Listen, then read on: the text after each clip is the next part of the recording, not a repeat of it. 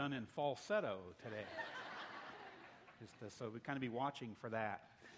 Today we move into a new series called Margin, and this is actually a prelude or a transition sermon, and I'm calling this Balancing Life's Demands.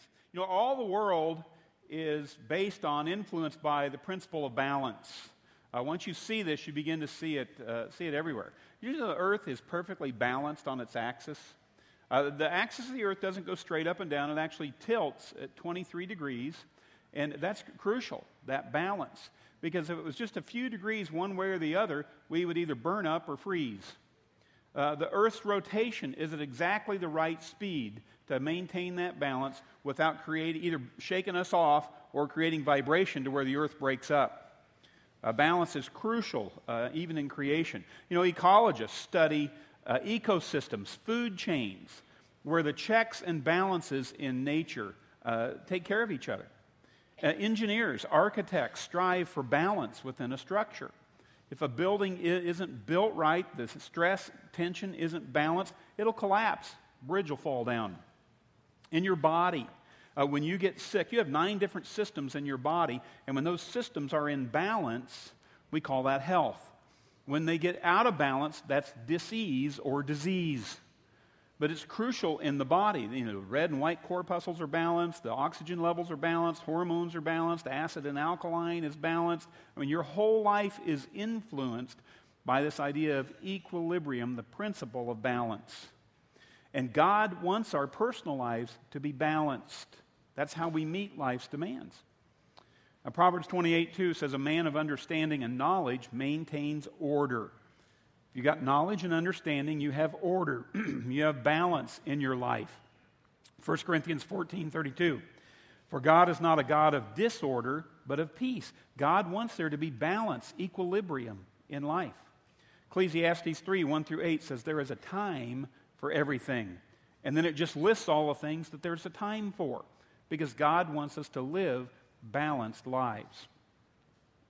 As a pastor, one of the most common problems I encounter with people is this problem of imbalance.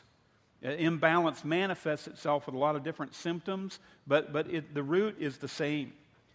You can be imbalanced in anything. Sleeping, eating, work, play, sex, money, anything can get out of balance.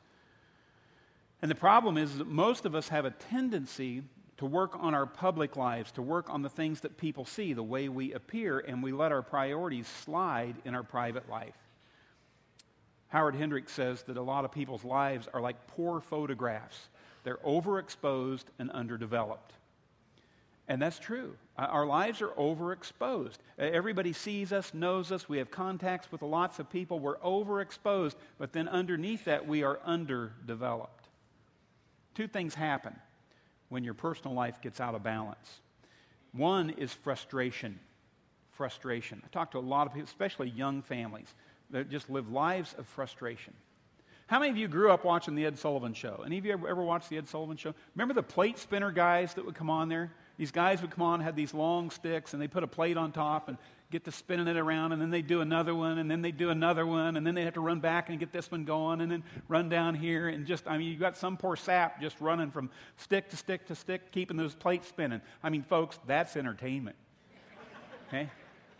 Yeah, but, you know, even if he could do it, even when he was a success, all he done was just had a bunch of plates spinning. I mean, that's not much of a cause to give your life to.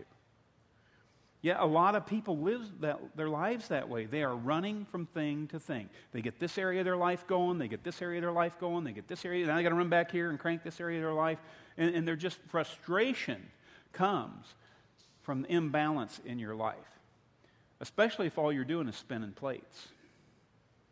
Again, not much of a cause to give your life to. Frustration.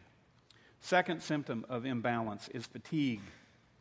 You get tired, you get worn out when your life is out of balance. Anybody who's ever bought a new set of tires knows that you need to get them balanced. If the tires on your car are not balanced, then you're going to have a bumpy, shaky ride. There's going to be vibrations. The car isn't going to handle well. Stuff will wear out and break if your tires aren't in balance. And an imbalanced tire eventually wears out in the wrong place. When it's out of balance, you get a bulge and a bald spot and a blowout. Can you identify with that? Bulge, bald spot, blowout. Anybody got that going on? Yeah, tires blow out, people burn out because of imbalance. You wear out quicker. But that's why some of you are so tired all the time, because you're unbalanced. And you're living with frustration and fatigue. God says He doesn't want us to live like that. So what do we do? Well, it starts with establishing your priorities. You've got to establish your priorities. If I'm going to live a Christian life, if I'm going to be an authentic, dedicated follower of Jesus Christ, if I want my life to matter, if I want my life to count for eternity, then I have to yield my priorities to Christ's priorities. That's the whole struggle and challenge of the Christian life. Laying off me, taking up the cross of Christ. To lay down my life, pick up the cross, to surrender my will, my ways to God's will and God's word. I exist to serve God. God doesn't exist to serve me. Too many people, even too many Christians, think that God exists to serve them. They think that's the purpose. God, I want to do this, so you make it happen. God, I want that, so give it to me. God, I don't want to go through this, so take this out of my life. We treat God like He's a genie who's supposed to grant our wishes so we can live out our priorities. It's the whole struggle. Am I going to live my life for me, or am I going to surrender my life to Jesus Christ? Now, here's the deal. The priorities in my life cannot be my priorities. The priorities in my life must be Christ's priorities. So what are they? Well, Christ's priorities, Christ's principles, His precepts, His plans are all contained in God's Word, the Bible.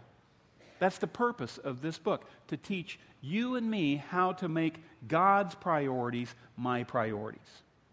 Now, we talk about the Bible like it's one book. Actually, it's 66 different books written by over 40 different authors over the course of almost 2,000 years. There are 31,173 sentences in the Bible. There are historical writings, genealogy, stories, parables, prophecies, letters, covenants, proverbs, laws, commands. There are over 150 songs in the Bible. And it's all written originally in Hebrew, Aramaic, and Greek.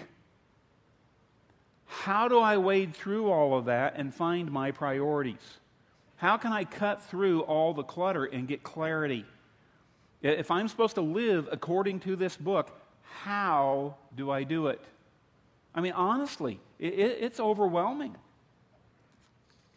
If that's what you're wondering, you're not the first person to wonder that. That's been part of the struggle over the years. How do I sort out this book and follow what it says? In fact, Jesus had a young man come to Him one time, very sincere guy, came and asked Him a question. He said, "Which commandment is the greatest commandment?" Now, what He meant by that is how do I sort this out so that I can know what I need to do, to live my life so it matters, to live my life so it counts, so that when I get to the end of my life, I know I've done the right thing. Jesus, tell me, what am I supposed to be doing?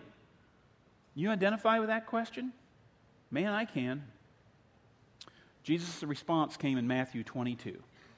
Jesus replied, "Love the Lord your God with all your heart and with all your soul and with all your mind. This is the first and greatest commandment. And the second is like it. Love your neighbor as yourself. All the law and the prophets hang on these two commandments." Jesus said, love God, love your neighbor. All the law and the prophets, all the Old Testament hangs on those two concepts.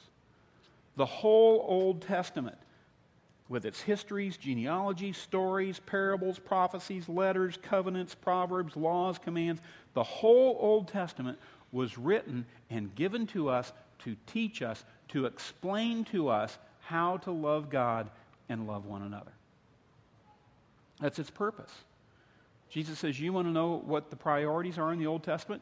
You'll find them in the Great Commandment. Love God, love your neighbor. Well, that covers the Old Testament. But Jesus came to fulfill the Old Testament. He came to start something new. He gave us a New Testament. He gave us a new covenant. A new covenant in his blood shed on the cross. We don't live under the law. We live under grace. God is doing a new thing in us. We are a new wine. Not new wine in old wineskins. We are new wine in new wineskins. We're not Israel. We are the church. We are the bride and the body of Christ. So what are the priorities of the New Testament? How do we sort those out? How do we cut through the clutter and get clarity here? Well, just like Jesus clarified the Old Testament with the Great Commandment, he clarified the New Testament with the Great Commission. The Great Commission was given by Christ to his followers. Actually, the Great Commission was given to you and me. It wasn't just given to those guys back then. This is, it's the end of Jesus' earthly ministry. He's going to ascend into heaven. It's his farewell speech to the troops. It's his marching orders to every generation. Jesus is leaving and going to heaven. What do we do now? This is what he says in Matthew 28. Then Jesus came to them and said, "All authority in heaven and on earth has been given to me." Folks, that's one of the most staggering verses in the Bible. All authority in heaven and on earth has been given to me. If somebody prefaces a statement with that, you better listen up. They're about to lay a priority on you. They're about to tell you that this is what you need to be doing. This is important. You want to know what the plan is? You want to know what you need to be doing with your life? All authority in heaven and earth has been given to me. Therefore, go and make disciples of all nations, baptizing them in the name of the Father and of the Son and of the Holy Spirit, and teaching them to obey everything I have commanded you. And surely I am with you always to the very end of the age. I mean, there it is. The whole New Testament is the game plan. It's the instruction manual for doing this. This is what Jesus wants us to do as his followers. This is to be the priority in our life, to make disciples, to baptize them, and teach them to obey Christ's commands. You want to know what's to be at the hub, the center of your life? What is it that you are to balance your life around? There you got it. Great commandment, great commission. Love God, love other people, make disciples, baptize them, teach them to obey. That's it. And at Rockbrook, these two verses are foundational for us. 16 years ago, we started this church, and we started this church on the foundation of those two verses. It's the reason why we as a church exist. Those two verses are what we are trying to accomplish in your life. Our mission statement is to help you fulfill the Great Commandment and the Great Commission. Because a great commitment to the Great Commandment and the Great Commission will grow a great Christian. It'll put your life into balance. In fact, these priorities are so important to us. We've even hung them up on the wall. We've got them over here on the pallets, Matthew 2 and 2/8. Okay? Why did we do it that way? Well, because it's creative. It will help you to remember. Matthew 22, Matthew 28. That's what that means. Matthew 22, Great Commandment. Matthew 28, Great Commission. Listen, if you can find the chapter, you can find the verse. So there you go. Matthew 22, 28. Great Commandment, fulfilling the Great Commandment, the Great Commission. That's our goal. And those priorities provide the foundation for this church. And those priorities should be the foundation of your life. Jesus Christ said that if you will build your life on those priorities, it's like building your life on solid rock. There will be balance, stability. You build your life on anything else, it's like building on shifting sand. It's going to go splat. So let's look at the areas of your personal life where you need to have balance. First, we need to have mental balance. Romans 12:2. Don't be conformed to this world, but be transformed by the renewing of your mind. Phillips translation, I love it. Don't let the world squeeze you into its mold. Don't let the world squeeze you into its mold. We have to think differently than the world thinks. We have to learn to think differently than our flesh thinks. Because what you think affects your life. As a man thinks in his heart, so is he. We need the mind of Christ. We need balance. How do you get mental balance? Well, you get mental balance by filtering the thoughts that come into your mind. You don't allow stuff to come into your mind indiscriminately. You maintain balance by choosing what you're going to think about.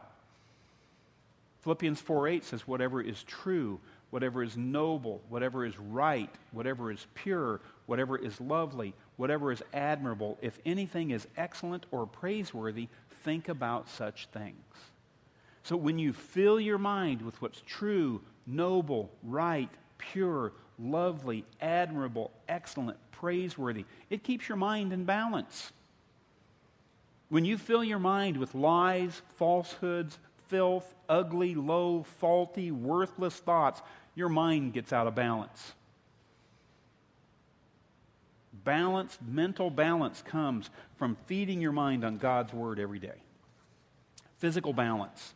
1 Corinthians 6, 19 through 20. Don't you know that you were bought with a price? You are not your own. Therefore, glorify God in your body. When we don't take care of our bodies, it affects every area of our lives.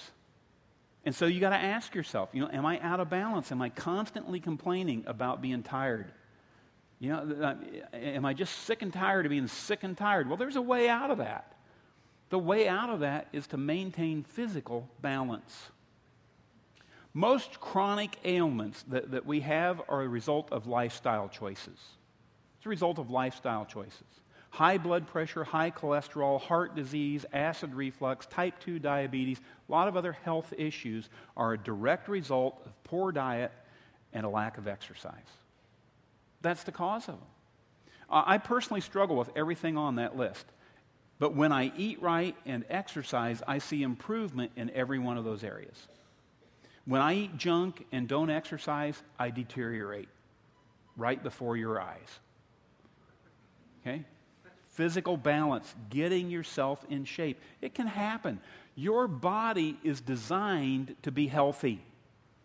God designed your body to move toward health. And if you eat healthy and you exercise regularly, that's what will happen. Now, I'm not saying that you won't grow older. I'm not saying that you won't get sick. I'm not saying you won't have aches and pains. But with proper maintenance, the human body will last a lifetime. Okay? But it's not automatic. It takes a balance. Third thing, we need to have spiritual balance. You are a spiritual being. Even if you're not a believer in Jesus Christ, you are a spiritual creature. That's just part of how you're made. 2 Peter 3:18 says, grow in the grace and knowledge of our Lord and Savior, Jesus Christ. You grow two ways as a Christian. You grow in grace, you grow in knowledge. You grow in intellectual growth. You learn more about God. You learn more about the Bible, about your Word, about yourself. You also grow in grace. That means you grow in character. That's how you live out the knowledge that you have. And a lot of people grow in knowledge about God. They know the books of the Bible. They've memorized verses. They know who Nebuchadnezzar is. But they don't grow in grace. They don't grow in character. Spiritual balance is knowing and doing. It's trust and obey. It's grace and truth. It's believing, belonging, becoming. It's a spiritual balance. And you need emotional balance. Galatians 5:22 and 23. That gives us a picture of an emotionally balanced and emotionally healthy person. The fruit of the Spirit, the benefit of the Holy Spirit living in your life is you have love, joy, peace, patience, gentleness, goodness, faith, meekness, and self-control. Those 9 qualities represent emotional stability. And when you think of those things, it's a picture of Jesus Christ. Jesus Christ was love, joy, peace, patience, goodness, all these things just wrapped up in one person. He's our model. And he says, I want you to live this way too. So there's the question, are you an emotionally healthy, emotionally balanced person? Do you have a tendency to worry and have anxiety? Are you mastered by your moods, or do you manage your moods? Where are you at emotionally? The Holy Spirit wants to be a source of emotional balance in your life. Number 5, you need social balance, relational balance. You can have everything else right in your life. Your balances or relationships are out of whack. Life stinks. See it all the time. You can be a millionaire, you can be famous, you can be successful, but if you're at odds with people, life is tough. Romans 12:16. live in harmony with one another. Webster's dictionary defines balance as when all the parts are in harmony. That's balance. Your relationships are in harmony, you get relational balance. Proverbs 12:18, if it is possible, as far as it depends on you, live at peace with everybody. Now, this idea of balance in your life is crucial. That's why we're doing a series on it. A guy, Dr. Charles Garfield. Dr. Charles Garfield, if you go to Amazon, the guy's written dozens of books, spent his life studying this principle of balance in your personal life. He works out of the University of California Medical School in San Francisco. And one time he studied 1,500 outstanding achievers in all walks of life. Accountants, athletes, teachers, every area of life, looking for common denominators for success. He asked the question, are there any common denominators of peak performance? You know, what makes the difference between a person who has super success and another person who tries their best but just gets mediocre results? What's the difference? And the number one characteristic of top achievers in the world is they led well-rounded, balanced lives. Okay? Well-rounded, balanced lives. You know, we see these high achievers, these successful people, and we often think, oh, they're extremists. They just focus on one thing, and that's all they do. Dr. Garfield says that's a misconception. He says those who are successful over time, high performers, yeah, they're willing to work hard in one area, but it's not everything in their life. And he interviewed top executives in 10 major industries and found that they all knew how to relax. They all knew how to leave their work at the office. They had close friends and family that were important to them. They spent time with their children. They had a spiritual element to their life. They were balanced. See, we see these people who are successful, then they look successful, and all of a sudden they crash and burn. You ever see that? You know, why is it they can reach a level of success, but they can't sustain it? Why does their life come crashing down and fall apart? They're out of balance. That's the key. Anytime one part of your life becomes all important, everything in your life, including that part, eventually crumbles. Because the key is balance. So how do you get started?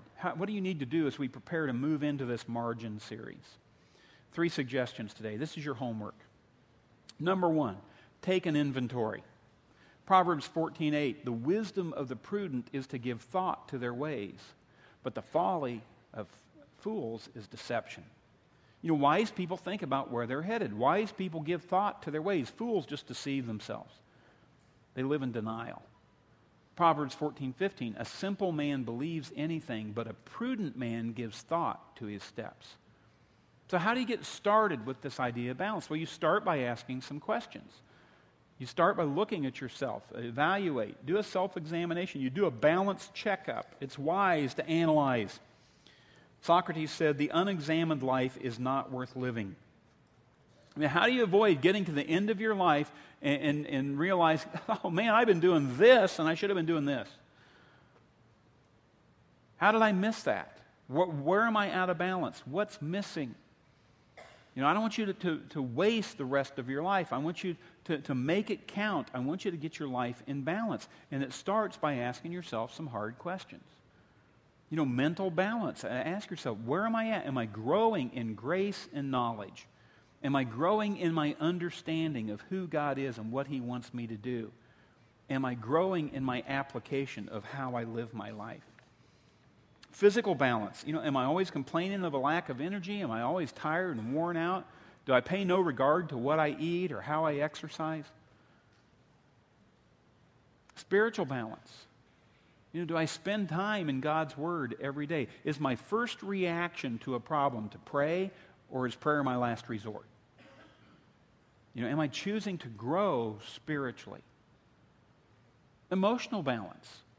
You know, do I worry all the time? Am I mastered by my moods? Do I get depressed easily? Am I losing my temper all the time? Where am I at emotionally? Social balance. I mean, what are the activities that I do with my friends? Are we encouraging one another toward righteousness and godliness? Are we accountability partners or are we accomplices?